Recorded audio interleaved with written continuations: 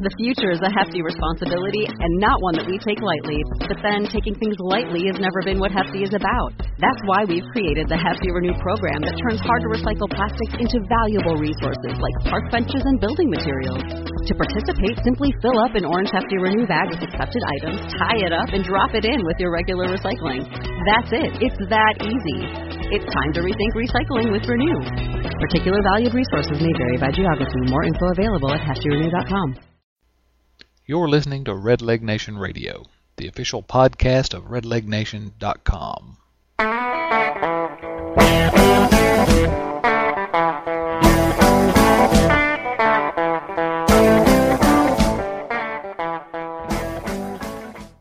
Welcome back to Red Leg Nation Radio. I'm your host, Chad Dotson. Not a whole lot going on this week in Red Leg Nation.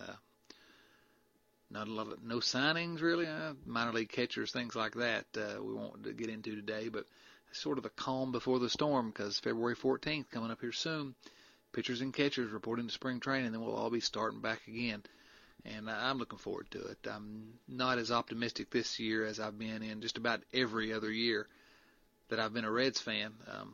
I'd always come February, March, April, sort of put on my Pete Rose colored glasses and become overly optimistic about the team. It's called hope. I don't have as much of that this year, but I'm trying to work myself up into the annual spring training frenzy. We'll see how that goes. Last spring training in Sarasota, Florida. So if any of you are going to be going down to spring training, let us know. Out to Arizona next year, which will be strange at best. Not a lot going on otherwise in Red Leg Nation. How about a movie review? Saw Slumdog Millionaire the other day. If you haven't seen it yet, go see it. Run, do not walk to see that movie. Unbelievable. Just a fantastic movie. Funny and touching and just entertaining from beginning to end. Super movie. If it doesn't win the Oscar for Best Picture, I'll be very surprised. Great picture. Okay, let's go ahead and get into the meat of our episode today, Red Leg Nation Radio. Bill Lack, one of our editors at Red Leg Nation, this guy is an interviewing machine. We're very fortunate at Red Leg Nation. If you've not been to redlegnation.com, go check out one of our favorite features there, which is our Spotlight Player program. There are several. Right now we've got 3. We've had some others in the past, and right now we've got 3 Spotlight Players with the Reds. These are minor league guys who've agreed to write posts for Red Leg Nation and sort of check in with us on a regular basis, let us know how things are going. And over the off season, we've been trying to check in with all these guys. Started with outfielder Tyler Stovall. If you listen to our last 2 podcasts, you heard just a super interview with Matt Klinker, pitcher in the Reds minor league organization, who had a great year last year. Tyler Stovall had a great year last year. And another guy that we're hoping for big things for this year, hopefully in Double-A, and very successful in Double-A this year, is Logan Parker. Logan Parker is a University of Cincinnati product who's been with us for a couple of years as a Spotlight Player at Red Leg Nation, and we've enjoyed getting to know him through this program and watching him progress. Had some injury problems. We hope he's over that, and he just talks about a little bit of that in the interview. We're going to have part 1 of this interview that Bill Lack did with him, getting the sort of the how he's doing as he gets ready for spring training. That was sort of the goal of these Spotlight Player interviews, was to touch base with them as they get ready to prepare for the season, and then we'll get to sort of just fly on into the year and touch base with them at various times during the season. We're going to run part 1 of this interview with Logan Parker. Bill is a fantastic interviewer, as you'll see, and it gets to be fairly in-depth. So we're going to go ahead and break this one up into 2 parts as well, but I think you'll enjoy it. I'll go ahead and hand the reins over to Bill at this time with Red Leg Nation Spotlight Player, Logan Parker. Welcome to Red Leg Nation. We're here at Champions Baseball Academy in Cincinnati again to talk to our most experienced Spotlight Player, Logan Parker. Welcome. Great to have a chance to catch up with you again, Logan. How you doing? Thank you. I'm doing well. So tell us about your off season. What you been doing, your jobs, and I know you've been working off season, and what you do for the holidays, that kind of thing. You know, I had, like I said earlier on the little post, I've had 3 jobs at one point. At one point I was working at UPS, unloading trucks, big 18-wheelers. Blew my back out in like a week, so I figured that it's not worth it. It was $8.50 an hour. And I've been working downtown at Lodge Bar, basically just working the door, standing there checking IDs for hours upon hours, and then cleaning up and getting home at like 4 in the morning after the bar's closed, and then doing lessons and camps up here at Champions. But now with baseball coming around, I've decided, the lodge bar's done.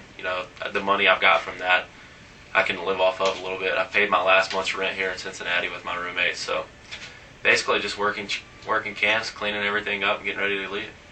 There was an article on Major League Baseball or MinorLeagueBaseball.com a couple weeks ago talking about working for UPS, and I think they were talking about with this out in Arizona, but they actually target minor league baseball players for right? off-season work. Did they come to you, or did you go to them? No, I went to them. And okay. Bob Rinkel, a guy who does pitching lessons out here, former minor league player, is like a shift supervisor or something out there, and I didn't even know it.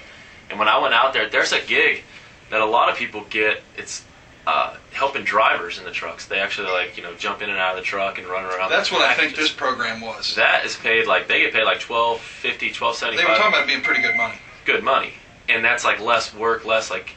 I was lifting like 65. That's the day that I said, all right, that's it. I was lifting 65-pound boxes onto a conveyor belt, and they wanted me to unload my truck as fast as the person next to me who had 10-pound boxes.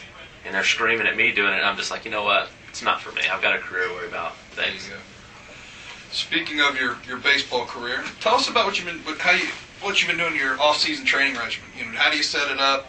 Does the team help you set it up? Do you work off what the team tells you? Do you do your own thing? How does that work? They set up, the Reds do a good job of setting up an off-season program that works best for a whole. They set it up as a team, say here's this for all of our minor league guys. I've really followed that my first year, that first off-season, and I went to spring training and felt like I didn't get any stronger. I was in shape, but I didn't get any stronger physically. So this off-season, and last off-season I had surgery, so there wasn't a whole lot of working out, but this off-season's been all pretty much on my own. I follow it a little bit with the conditioning part of it, the running, the agilities and things, but in the weight room, I split it up where I do like back and biceps one day, chest and triceps the next, and then legs the next, and then right back into that routine. So I'm working out 5 to 6 days a week, getting ready, come up here and hit, 4 or 5 days a week, especially when I can get somebody to sit here and do flips with me. Whether it's, a former player, somebody who's still playing. I do a lot with Jay Johnson up here. Clinker came up the other day and hit me some ground balls. So anything I can do baseball-wise, whenever somebody's here to help, I'm jumping on it at any time I can. Do you hit all off-season, or do you lay off for a little while and then come back to it? That first year, that's another thing I did that I really regretted, and I feel like that's what got me in a lot of bad habits and attributed to my slow start in Dayton was I hit, as soon as the season was over, I went back and I was at UC hitting almost every day. So by the time I got into the season, there was a lot of bad habits that I had gotten into because I can't feel some of the things that if I had a coach sitting there telling me, hey, don't do this, then I couldn't really feel it. So this offseason, it's been completely different. I've tried a whole new thing. I started hitting when I got back from Texas, actually, in January. Started swinging it a little bit and came in here and hit with Greg Zahn one day, who just signed with the Orioles. And then Joe Krusel, who just he was let go by the Reds. And now he's the hitting coach in Low A with St. Louis in Quad Cities. But unbelievable hitting guy, really helpful, does everything. I enjoy working with him, and I've done it, twice now. So you think that first year, by hitting on your own and stuff, you developed a lot of bad habits, got lazy, just developed bad habits, whatever. Right. And with nobody to watch you that kind of knows your swing, this year you've had people working with you in the off season that you think you're more ready when spring training is going to start. Right, and the reps aren't there that I had that first year, but the quality of reps are there now. I took a lot of just terrible swings, and I didn't know it. I thought I was getting, good work done. By the time I went to spring training, everybody was like, what happened? You had a great year in Billings, your swing was this, and now it's completely different. What happened? And that was just all things I really just couldn't feel as a hitter. I like golf. I like to watch golf. I'm telling you, you hear about them talking about rebuilding a golfer's swing. Mm-hmm. Does that translate to baseball? Do you ever have to rebuild? Did you have to rebuild your swing? That's where, when I was off that such a slow start in Dayton that first year, I finally just went to the mercy of our hitting coach. I went to Darren Bragg and I said, Bragg, dude, whatever you have, what do you got for me? I'll try anything. I'll try to hit right-handed. I don't care. At this point, it's that bad. It can't get any worse. I'll do whatever you got. So I tell him. He told me, he's like, let's try a toe tap, let's try it in the cages, and then when you take it to the game today, it doesn't matter if you haven't worked on it or not. He goes, what are you going to do, go over? He goes, you were over your last 10 anyways, it doesn't matter, try it. I said, all right, you got it. I tried it, and I really did just completely redo an entire swing. And then when I got hurt, I had to almost redo it again when I got back to Dayton because I had gotten away from it again because I wasn't comfortable with it. And when I got back with Bragg again, he's like, hey, let's get back to it. Let's work into it a little bit more. And that's when I got hot and just took off. You posted on the blog that you had a big loss over the holidays in your family. Your thoughts and prayers, of course, go out to you and your family over the loss of your grandfather. How important was he to you as a person and as a player? You know, he was my hero. He was somebody I really looked up to. He was somebody who, after every game, no matter if I was 0 for 4, it was funny because guys, when I would ride home in the car with whoever, and, you know, my girlfriend always being there and dating with me, you know, when we get in the car, as we're walking, phone would ring, and everybody knew who it was. They're like, "Hey, tell Papa we said hi." So I just answered the phone. I'm like, "Hello," we talk. If I had a good night, he's like, "Good night, man. You're getting hot." And he's like, "We're looking to send you up." He's like, "When are they going to send you up? When are they going to send you up?" Papa, it doesn't happen that easy. And I was like, you know, I've been hot for a while, but it'll happen. It'll take place. And he's like, all right. And then he calls. If I'm 0 for 4, or I'm 0 for 8, whatever it was, he'd call and say, hey, it's like, you just keep your nose clean. You hang in there and you keep working hard. They won't send you down, will they? I'm like, Papa, I'm not going back to Billings. No.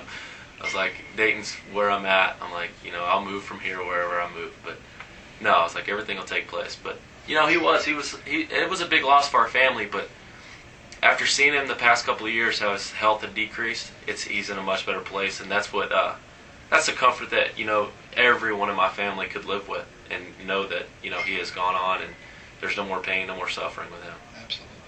It's going to be tough for you though this year when the phone doesn't ring. It is on those nights. Yeah, it is. Yeah. Well, we wish you the best with that. You know that. Thank you. On a lighter subject. During the off season, do you have much contact with the Reds organization? I haven't heard from any of them. You know, they gave me, they sent out the contract or whatever, and you call the agent and say, hey, this is what the numbers are, and he says, okay, let me call Terry Reynolds, and he calls him and says, hey, I just had a really good conversation with him, signed the contract, the numbers are what they are, but, you know, get ready. Be in Sarasota on X day. Yeah.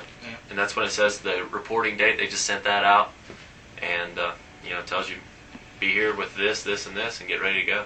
Okay. Let's talk about last year. And you alluded to some of this already.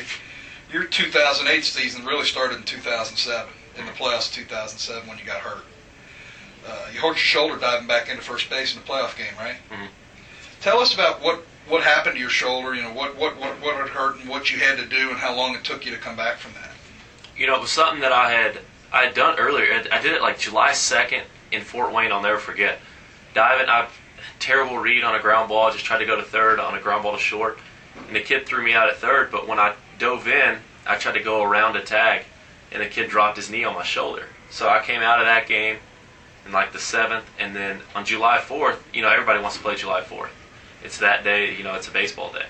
So I'm like, you know, I'm playing. I don't feel like it doesn't hurt, nothing's wrong. And so I got back in and played all the way until the playoffs, no pain, diving all over the place, and nothing was wrong. And then when it happened in the playoffs, I knew it was more severe. As soon as I landed, I'm trying to call time. I get up, my arm's kind of numb. Donnie runs over, and I shake his hand. He's like, you have to shake and squeeze my hand for you to stay in this game. Like, I want to see your strength. And it couldn't have been more than just a little pinch on him. And he's like, he kind of gives me this look, like, are you sure? Uh-oh. And I said, I'm playing. I'm not coming out. He goes, all right. And I stayed in, hit a 3-run homer. And then the next inning, I dove for a ball down the line, and I knew it was it. We had 2 outs, luckily. The next ball, ground out to Cozart. He hit me right in the chest. If it was anywhere else, I keep telling him to this day, I couldn't lift my arm above. I couldn't even get it to my face. It was chest only. Anything chest and down. Came out, and then what had you actually done? I tore my labrum. They said it's sublux, which means it almost comes out of place, and all those muscles in there stretch out when it does it, and when it comes back, it hits that labrum, it cuts it. And when I went to Sarasota to rehab first, they were like, you know, I saw Dr. Krimchek, and he's like, hey, you can rehab this. I think we can avoid surgery. So awesome. So I remember you either told me that or I heard it from somebody else that you were you thought you'd be able to avoid surgery on this. And I was excited about that. You know, obviously everybody wants to stay away from surgery, but I went back, did 3 months of rehab. By the time I left Florida, I felt decent. Not great, but they said, hey, it's going to keep getting better, like it has.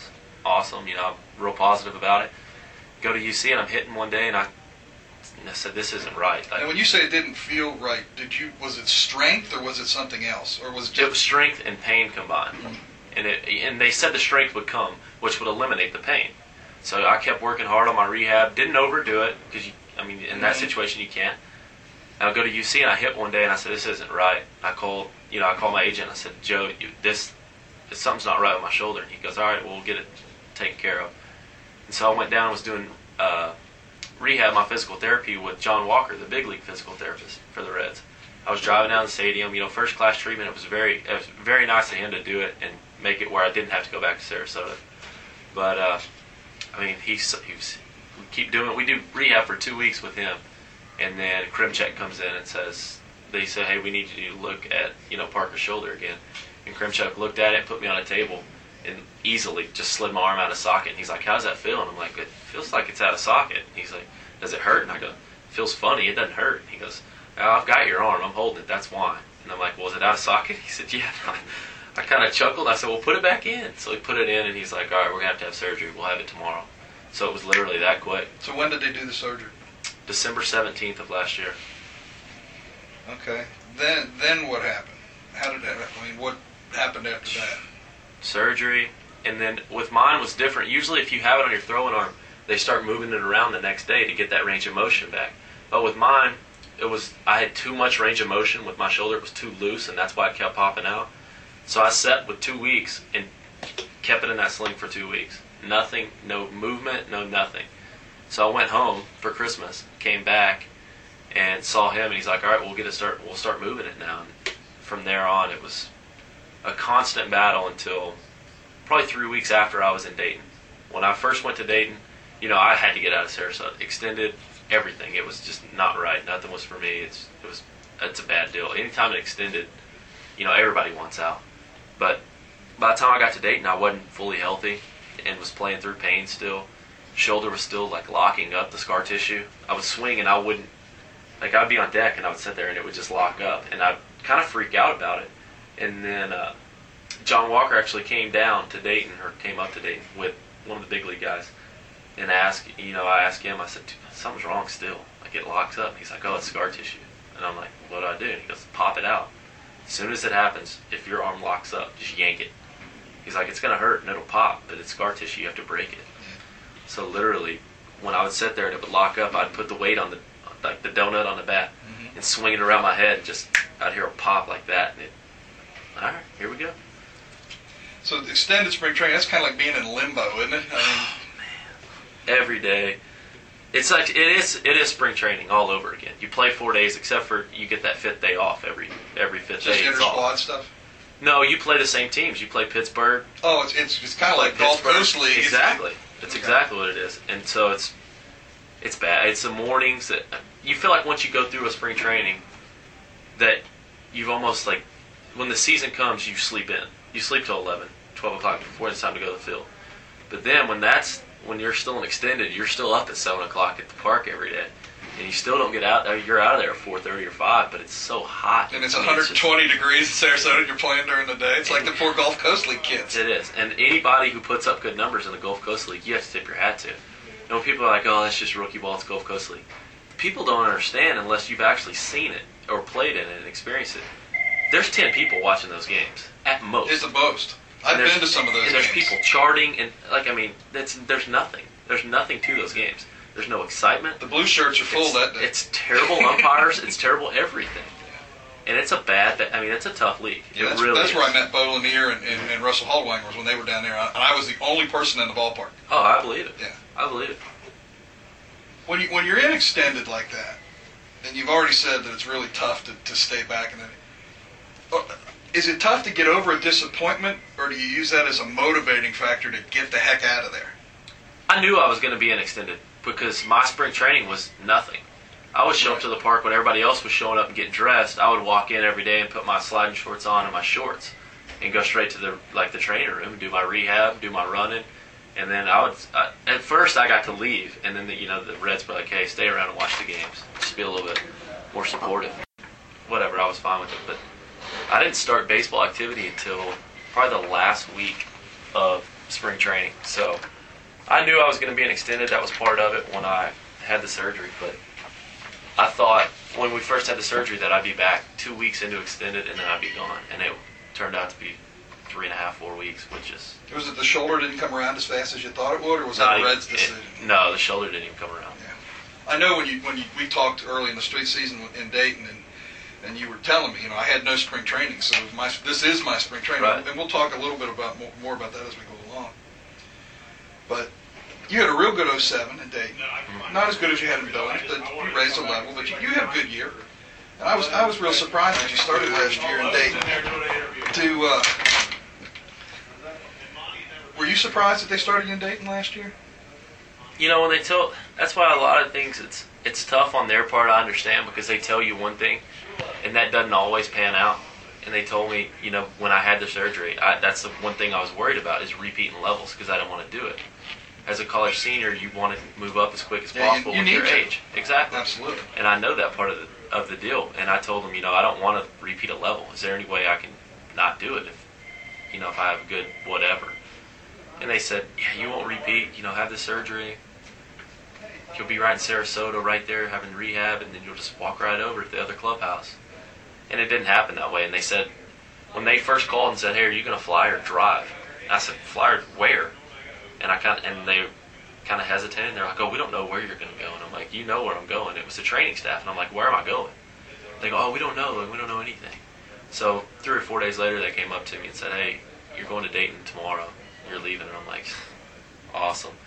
So after sitting there thinking about it, it's a disappointment. But there was a time where I had to just go, basically get it over with. Go to Dayton, put up numbers, and get out. Show that I didn't need to be there anymore. So disappointment, kind of. Sure, and not anything against Dayton, but it's repeating the levels thing. Absolutely. Like I said, if I could one day make big league money and play in Dayton every day, I'd probably do it. And we'll talk. Every player would. We'll talk a little bit more about Dayton here in a few minutes. You made your debut on May the 8th against Great Lakes. You remember how you did that night? Your first game last year? Yeah, I had a grand slam that first night, or a home run. I know. You had a home run. You went 2 for 5 and had a home run. Yeah. Pretty good start to the season. And see, that's when I thought, everybody's like, oh man, his shoulder's awesome, it's locked in. It really was. I was still in quite a bit of pain that day. Yeah, and then you went through a couple of months where you really struggled in Dayton. Yep. And you've told us the shoulder was still bothering you. Is it 100% now? It is. And a lot of my struggles, and when I went back to Dayton with the pain and everything, is because anyone who's watched me play in person, I have a real high finish. And when I'm going good, the finish is high. And it takes strength and it takes, flexibility to be able to get it up to this point and to be able to hold it once I do swing it. And when I get to Dayton... He's holding his hand over his head for those that are... I got to Dayton and I was rolling over. I was just in and out and just kind of just holding my arm down by my side. So you weren't getting any lift on the ball? I had no extension. I had no backspin. So, that's when I got with Bragg, and Bragg said, Park, dude, you got to get back to that high finish. That high finish is key for you. And so when my numbers started picking back up, that's when I finally trusted in my shoulder and said, you know what? If it's going to hurt, it's going to hurt. But right now, if I'm not healthy and I can't be a 24-year-old in low A and not putting up decent numbers, I got to get out of here. So you struggle in May and June. Mm-hmm. July, you caught fire. Mm-hmm. Do you know what your numbers were in July? No, they were outrageous. I was on fire. You hit 372. Your on-base percentage was .500. Your slugging was .581 and 43 at-bats in July. So let's before we talk into your promotion, let's talk about Dayton a little bit. You talked about how much fun it is to play there. Mm-hmm. You've been there for a season. You were there for a season and a half, basically. Mm-hmm. And you're playing in front of 9,000 people, whatever, every night. Excuse me. Do you find the promotional stuff they do distracting in Dayton as a player? Distracting, no, but when their promotions come before the game, which a lot of times, if you've been to the game, you've seen it. A lot of times promotions come and they take over the game. They take away from the game. We're sitting there trying to get the next inning started while Heater and Jim are still out there busting water balloons on each other or shooting the umpires with water guns. So that part of it, distracting, a little bit annoying is more a better word for it as a player. Visiting teams love it because they don't see it that much. And we've seen their skits, and especially being there a year and a half, those skits get real old. You've seen all, yeah. Real There aren't quick. many of them that are new. Exactly. So distracting, kind of, but more annoying. Yeah, Matt and I talked about this the other day, and we did an interview with Matt on Friday. Right. And he says for a pitcher, it's a little easier for a guy in the rotation because he can pay attention to him, on his off days, and Exactly. then he can focus in on the on what he needs to do on the days that he's starting. You get a lot of interaction with the fans in Dayton because you got a lot of fans. Right. Do you enjoy that, working the fence and that kind of thing? I do. And it's as you've seen when you go to Dayton, there's people who are there every single day to get something else signed. And those people, by the time we play 72 home games at Dayton or 70 home games, by the time game 50 gets around, those people kind of ruin it for everyone else. When the players come out, especially you can see that first month, everybody walks out and they're always out there early. They're signing everything. Every little kid gets everything signed. But those people who get those front couple of seats every single day and they have 5 or 6 different things for people to sign, they really take away. Because by the end of the season, guys don't want to go out and sign because those certain people have taken up every spot. And then there'd be times, especially my second year, those people would be asking for something. And I'm like, I'm not trying to be rude, but I've signed a million things for you. And there's a huge line of little kids who I see never really. I'm going to go take care. I was like, if I have time, I'll come back and take care of you. Trust me. So you try to work further down, closer to the bullpen. Because that's where all the people who are little, like it's parents with their little kids, and the little kids just in awe when you walk up. I want somebody more like that, who's a first-time fan who's just like, oh my gosh, these guys are amazing. I'm getting to meet a professional baseball Exactly. As opposed to somebody who wants me to sign a home plate that he's going to go sell somewhere, or that's what makes it kind of tough. And what do you think of the staff in Dayton, the guys that you deal with, the ushers and those kinds of guys?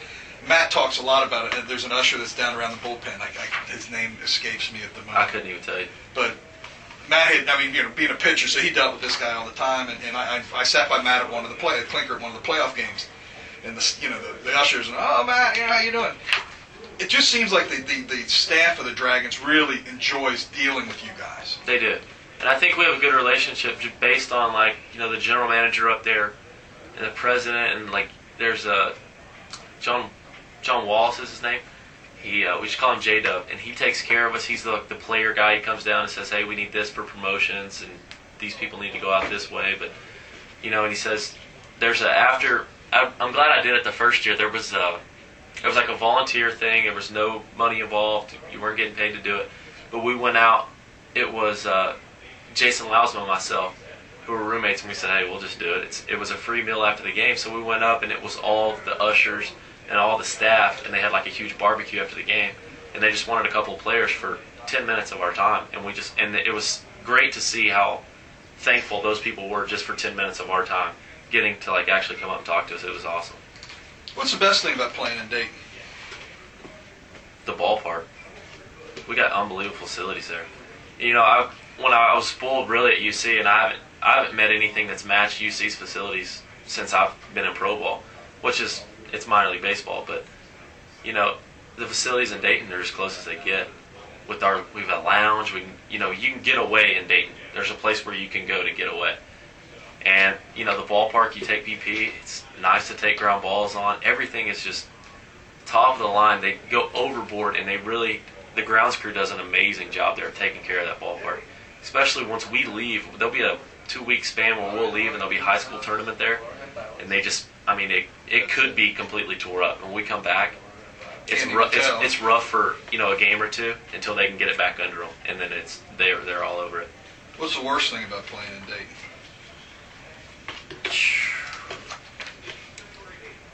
I would say the distractions. For myself, it was a lot of that first year. It was tough for me personally, more than it would be for somebody from Texas or California. It was me going to school up here. I had a ton of distractions that first year that I wasn't extremely comfortable handling. I didn't know really how to do it. I was getting calls daily. Hey, can you get me on the list? Can you get me on the list for tickets? Can you do me this? Can you do this for me? Can you do this for me? And at that time, I didn't know how to handle it. There was so much going on. And all I cared about was trying to get to the park and find a way out of the slump. I was hitting 100 at one point. Like, I need to get to the park and do this. And I had so much going on in my head. That was the huge distraction for me. But the second year, I just got locked in and told people, hey, if you call me before 12, perfect. Anytime after 12, I can't guarantee I can get you on the list because I'll probably be at the park. Do you like playing in front of your friends and family and that kind of thing? I do. I really do. Do you think it helps you? I'm not sure that it helps me or hurts me in any way. I just know that it's comforting knowing that somebody is there watching you and knowing that they're there rooting for you. And they came to that game not to watch the team as much, but to watch what you're doing. As a player, does it help playing in front of the big crowds every night at home? Yeah. Especially, everybody says the dog days of August. August is a long month for a baseball player. After your spring training, you can kind of get through the first couple months. As soon as August hits, you're just like, whoa. Everything is tired. Your legs are tired. Your arm is tired. You switch to a different bat because the bats get heavy. Everything is tired on your body, and that's just part of the season. But when you're there at home, playing in front of 8,000 people, like you say, every night, as soon as that crowd walks in the gate, boom, you're up. Your you're on fire. You're back up on top. The rough part about Dayton is when you go on the road in August, and you go to that's when you make another long road trip to Burlington or wherever you go, or to Clinton, Iowa, and there's 10 people in the stands, and it's 98 degrees with 90% humidity. It's hot, humid, nobody wants to be there. That's when it gets tough in Dayton, is when you have to go on the road and play in front of nobody. Long bus trip and then playing in front of nobody in hot, bad weather and yada, yada, yada. So mid-July, I think it was the 18th. 18th was your first game in Sarasota. Mm-hmm. You got promoted. Were you surprised that it took so long? Were you surprised? Did it take a little longer than you thought? Did it happen about the way you thought it would? And how were you told that you were being promoted? Well, a lot of it was I had figured out. They don't tell you a whole lot. It's all kind of a big secret, big guessing game. But I had figured out at that time Waring was hurt. Waring had broken his thumb or some kind of thumb injury. We couldn't figure out what it was. It ended up being like a fracture or something. But he had a messed up thumb, and that's when my numbers really went up. My walks and everything went up because a lot of the times it was obvious I wasn't getting the pitches I was getting to hit. They were kind of pitching around me, and they were comfortable with me taking a walk. So my numbers start going up, and I'm wondering, why am I not getting promoted? Why am I not getting promoted? Why am I not? And we had Soto up, so I figured, okay, they brought somebody up to replace Waring at this moment. Now what? Why can't I go? And towards the end of it, I knew when Waring came back healthy that I was gone. And the day that he got cleared to play, we were in Cedar Rapids. And the day he got cleared to play, I played one more game, and Donnie called me into his office and said, he calls me in and says, Park, I need to talk to you. I'm like, all right. And I walk in, I know what it is, And he said, hey, man, congratulations, you're out of here. And I was like, what? He's like, you're going to Sarasota tomorrow morning. Okay. So they were waiting. They needed somebody to play first base. I basically think, with McKinnon being there, and they wanted somebody else. They wanted Waring back off the DL. Because they were starting. Yeah, they needed a push for the playoffs as well. Yeah. So they kept me there as long as they could, in my opinion. And then as soon as Waring got healthy, I knew when he got healthy I would get out of there. And that day he said, hey, I'm clear. The doctor said he was clear. The trainer, everybody. Donnie was on the phone with Freddie Benavides, and he said, all right, Waring's healthy. He said, cool. He goes, all right, we'll send Park. And I heard Donnie say, Park. And he goes, yeah. And he goes, all right, man, I'll talk to you later. And he hangs up. So that's when everybody on the bus was like, hey, you're probably leaving. I was like, yeah, probably. So you end up spending just about half the season in Sarasota, give or take, 30, 40 at-bats, I reckon. And your numbers in Sarasota were even better than your numbers in Dayton, which isn't a big surprise, I guess, considering you struggled for the first couple of months. But is it just the shoulder got healthier, or was it playing time? Was it a combination? Was it both those things? Health was a lot of it. And it's tough. Like I said when I told you when I first saw you in Dayton, that is my spring training. It was tough for me to get anything else going because I had no spring training. And I was trying to work through some kinks while it was going on my stats. A lot of times in spring training, people can go 0 for a million because it doesn't matter. You're working on something. So I was trying to come back, and by the time I got to Sarasota, I was healthy. I was in a groove coming out of Dayton. I was hot. And, and when I got there, it just, luckily it carried over. It really did. And I had some, I've always worked well with Ryan Jackson, the hitting coach in Sarasota. Always have worked well with him. And He was our hitting coach my first spring training. Left-handed hitter, knows a lot about my swing, and as soon as I got to Sarasota, it was an easy transition going from Bragg, who I worked well with, going right into Jackson. You're talking about, and this made me think of something else that isn't even on my crib sheets here. You're talking about working on something in spring training. How tough is it when you're in spring training and you're trying to get bumped up to the next level?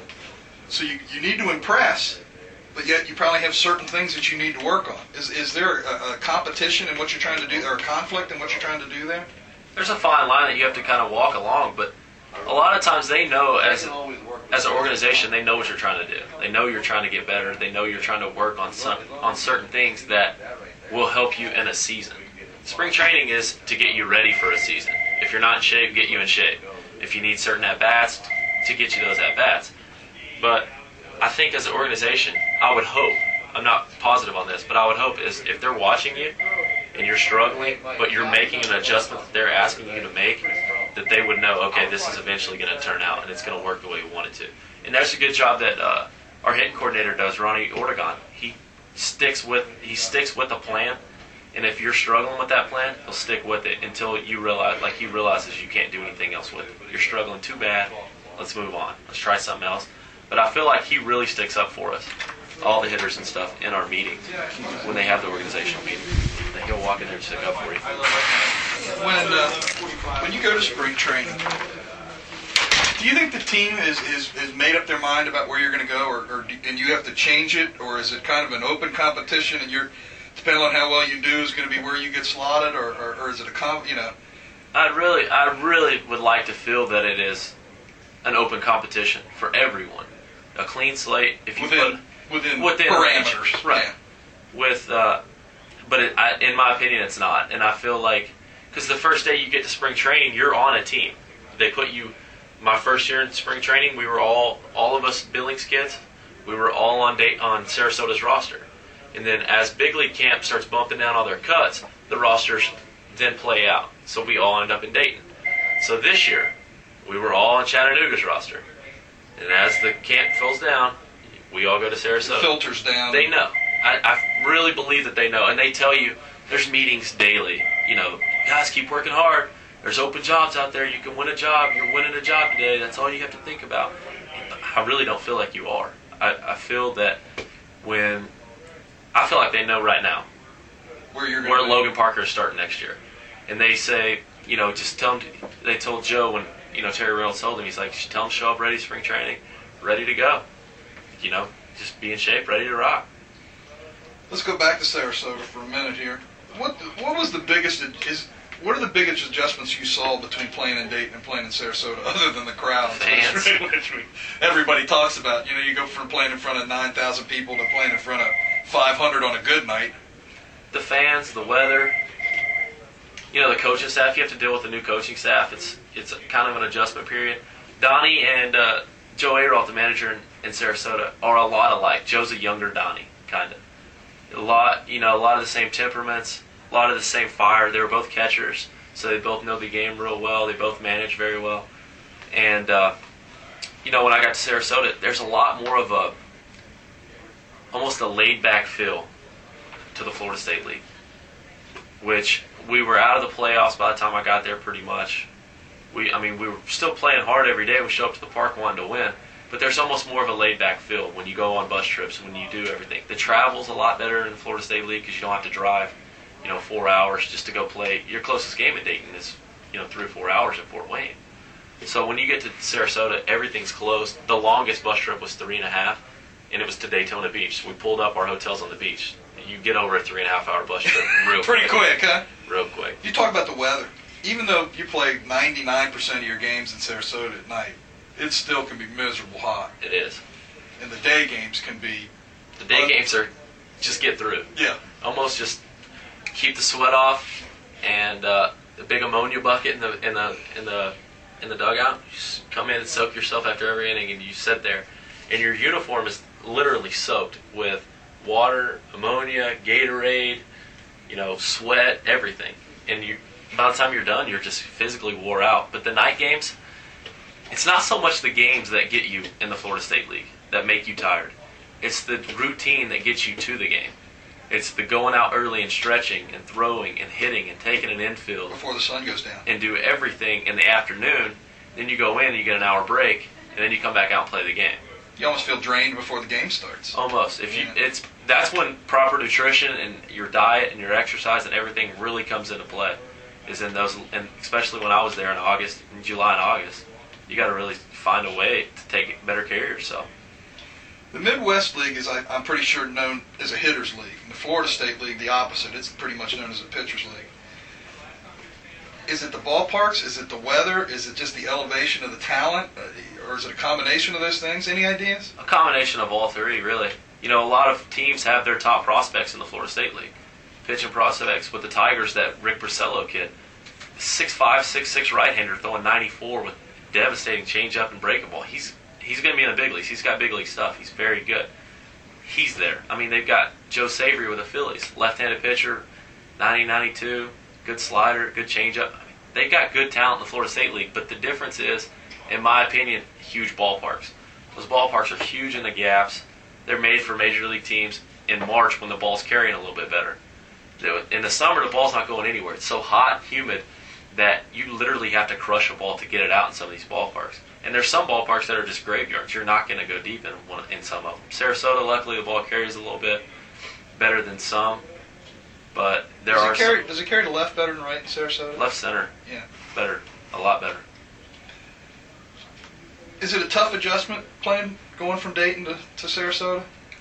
It may have been a tougher adjustment for somebody who hasn't played with those guys, but those were my guys. That was my draft class. Those were my friends. Like, when I had to leave, the hardest part about going to Dayton was I knew 2 or 3 kids on the team. I knew Kozark, McKinnon, and Waring, because Waring was there the year before. And I knew Mesoraco a little bit from spring training in Phipps. Yeah.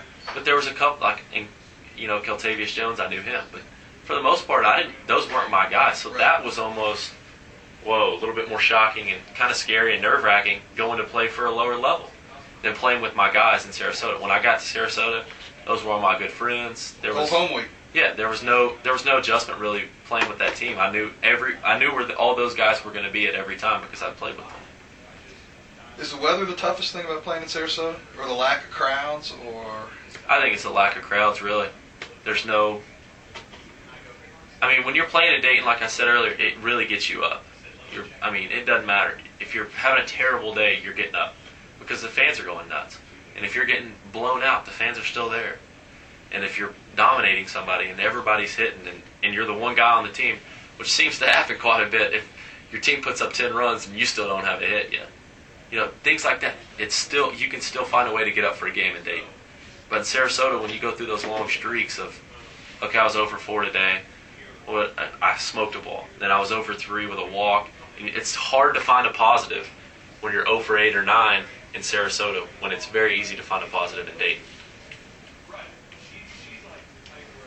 Do you think this year they're changing the scheduling in the Florida State League, from what I've been told? They're going to a north-south schedule versus a east-west schedule. Really? Because there's so many teams. Matt told me this. Because all the teams now are on the West Coast, except for Daytona and who's the Mets? There's a Mets team. Port St. Lucie. Port St. Lucie. They're about the only ones left on the East Coast. Oh, I didn't know that. Yeah, Matt told me that. Do you think that's going to make it a tougher league to play in? You'll have more travel. I can't imagine how much higher the travel budget's going to be for the teams. I don't know. And, to be honest with you, I really hope I don't have to deal with the Florida State League. And we'll talk about that, yeah. But, as far as playing in a tougher league, when I got there, we weren't playing against a lot of the other division. A lot of those games had already been taken care of. But a tough place to play is Daytona because you're in the first base dugout. Anytime that a visiting team goes into Daytona, they're at a huge disadvantage. You're in the first base dugout. It's the first minor league park I ever went to. The sun comes, you've seen it then. Mm-hmm. The sun comes right in that dugout, and it is miserably hot there. For some reason, there's no airflow. You have to sit outside the dugout. You see the little bench outside, even close to the bullpen. So we're sitting almost in the bullpen as players, just getting beat on by the sun because, the dugout, there's shade, but there's no airflow. It's the oldest ballpark in the Florida State League, I believe. And it shows. Yeah. And it's bad. It's hot. It's miserable. And the playing field is not that great. So anytime, Daytona's a tough place to play. It really is. But, as far as other teams, I didn't really even get a chance to experience it. Let's look. Did you have goals set for last year? One of my goals, almost like a New Year's resolution, my girlfriend and I joked about, was coming back fully healthy and finding a way to end up the year in AA. And, as far as I didn't end up in AA, but I feel at the end of it, I was, one step away from being in AA. I was a phone call. I was 2 weeks away from being in AA because I was hot in Sarasota. And if AA needed a push in the playoffs, if they were in a playoff race, then I would be in AA. And with them signing Yonder, they said, there was rumors going around. I was talking to Turner quite a bit when he was in Chattanooga. And he's like, hey, when are you coming? And I'm like, I don't know. And he goes, well, even golf, their manager said, we should be getting Parker here soon. So there was talk going around. So that, that was a comfort level for me. Yeah, I had goals, and my goals were really to stay healthy for a year, get healthy and stay healthy, and find a way to get to Chattanooga. As a hitter, do you remember individual games from last year or individual at-bats, or they just kind of blend all together? Oh, there's some individual games I remember. There's some at-bats. One of them that I remember the best, in Sarasota, we were at home. Right-handed pitcher for the Cardinals comes in, and everybody's just like, watch this guy's stuff. He's unbelievable. He's an 8th inning, 9th inning guy. Setup man, closer, 94, 96, hard sinker, and just throws everything hard. Hard slider, hard sinker, everything is hard. And I'm like, what? I know it's going to sink away from me, and I know it's hard. I'll just get the head out there a little bit and try to stay to left center. First pitch he throws me, I take, and I'm like, what? All right, it is pretty hard. And the next pitch, stayed on it, hit it out to left center. And as I come in the dugout, everybody's like, what? And I'm like, yeah. You told me where it was going to be. I'm like, yeah, it just happened. He throws hard, and he said it sinks, so, I did it. And another one I really remember is Francisco always says, if anybody who's watched Juan Francisco play, he is a guy, Bragg's big on it too. If you hit a home run and you hit it a mile, look at it a little bit. You're not showing up the pitcher. The pitcher knows he made a mistake, and you hit it out. Kind of look at it. You're not rubbing it in. You're not doing anything crazy. Francisco, anytime he hits a ball hard, he kind of stands in the box and looks at it.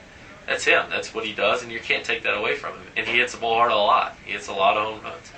So he always asks me, he's like, why don't you ever stare at it? Why don't you ever stare at it? In his little Latin accent and stuff. And me and him have a very good relationship, and I'm always like, that's just you, man. I said, that's what you do. I don't do it. And I hit a ball in Clearwater, and we were talking about it that day. Because I hit him in BP sometimes, and I'll just, especially on the last swing, I'll stand there screaming, I'm rubbing it in his face and stuff.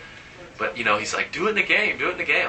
I'm not going to do it in the game. And I hit a ball that night to right center in Clearwater that almost got out of the stadium, and I hit it a mile. I really crushed the ball. And came to the dugout and ran the bases at a fairly quick pace. And I came in the dugout, high-fived everybody, and he didn't get up. I said, Cisco, what's up? And I go over and I give him a hug, and he's like, no. Don't talk to me. I'm like, what's wrong with you? And he's like, no, you hit a ball that far, in his accent, and says, you stand and watch it.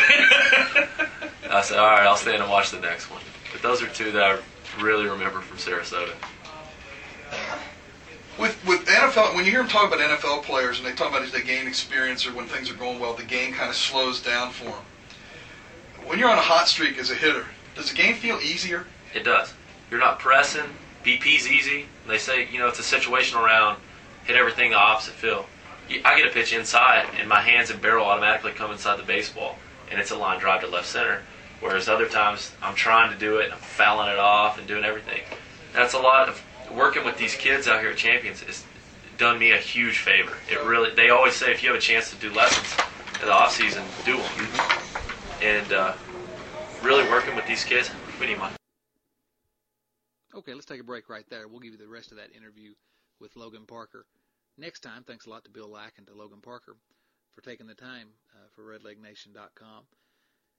We'll try to have the rest of that interview up for you the next few days. Until then, keep those fingers crossed. Spring training's on its way. Maybe this will be a good one in Red Leg Nation. So long.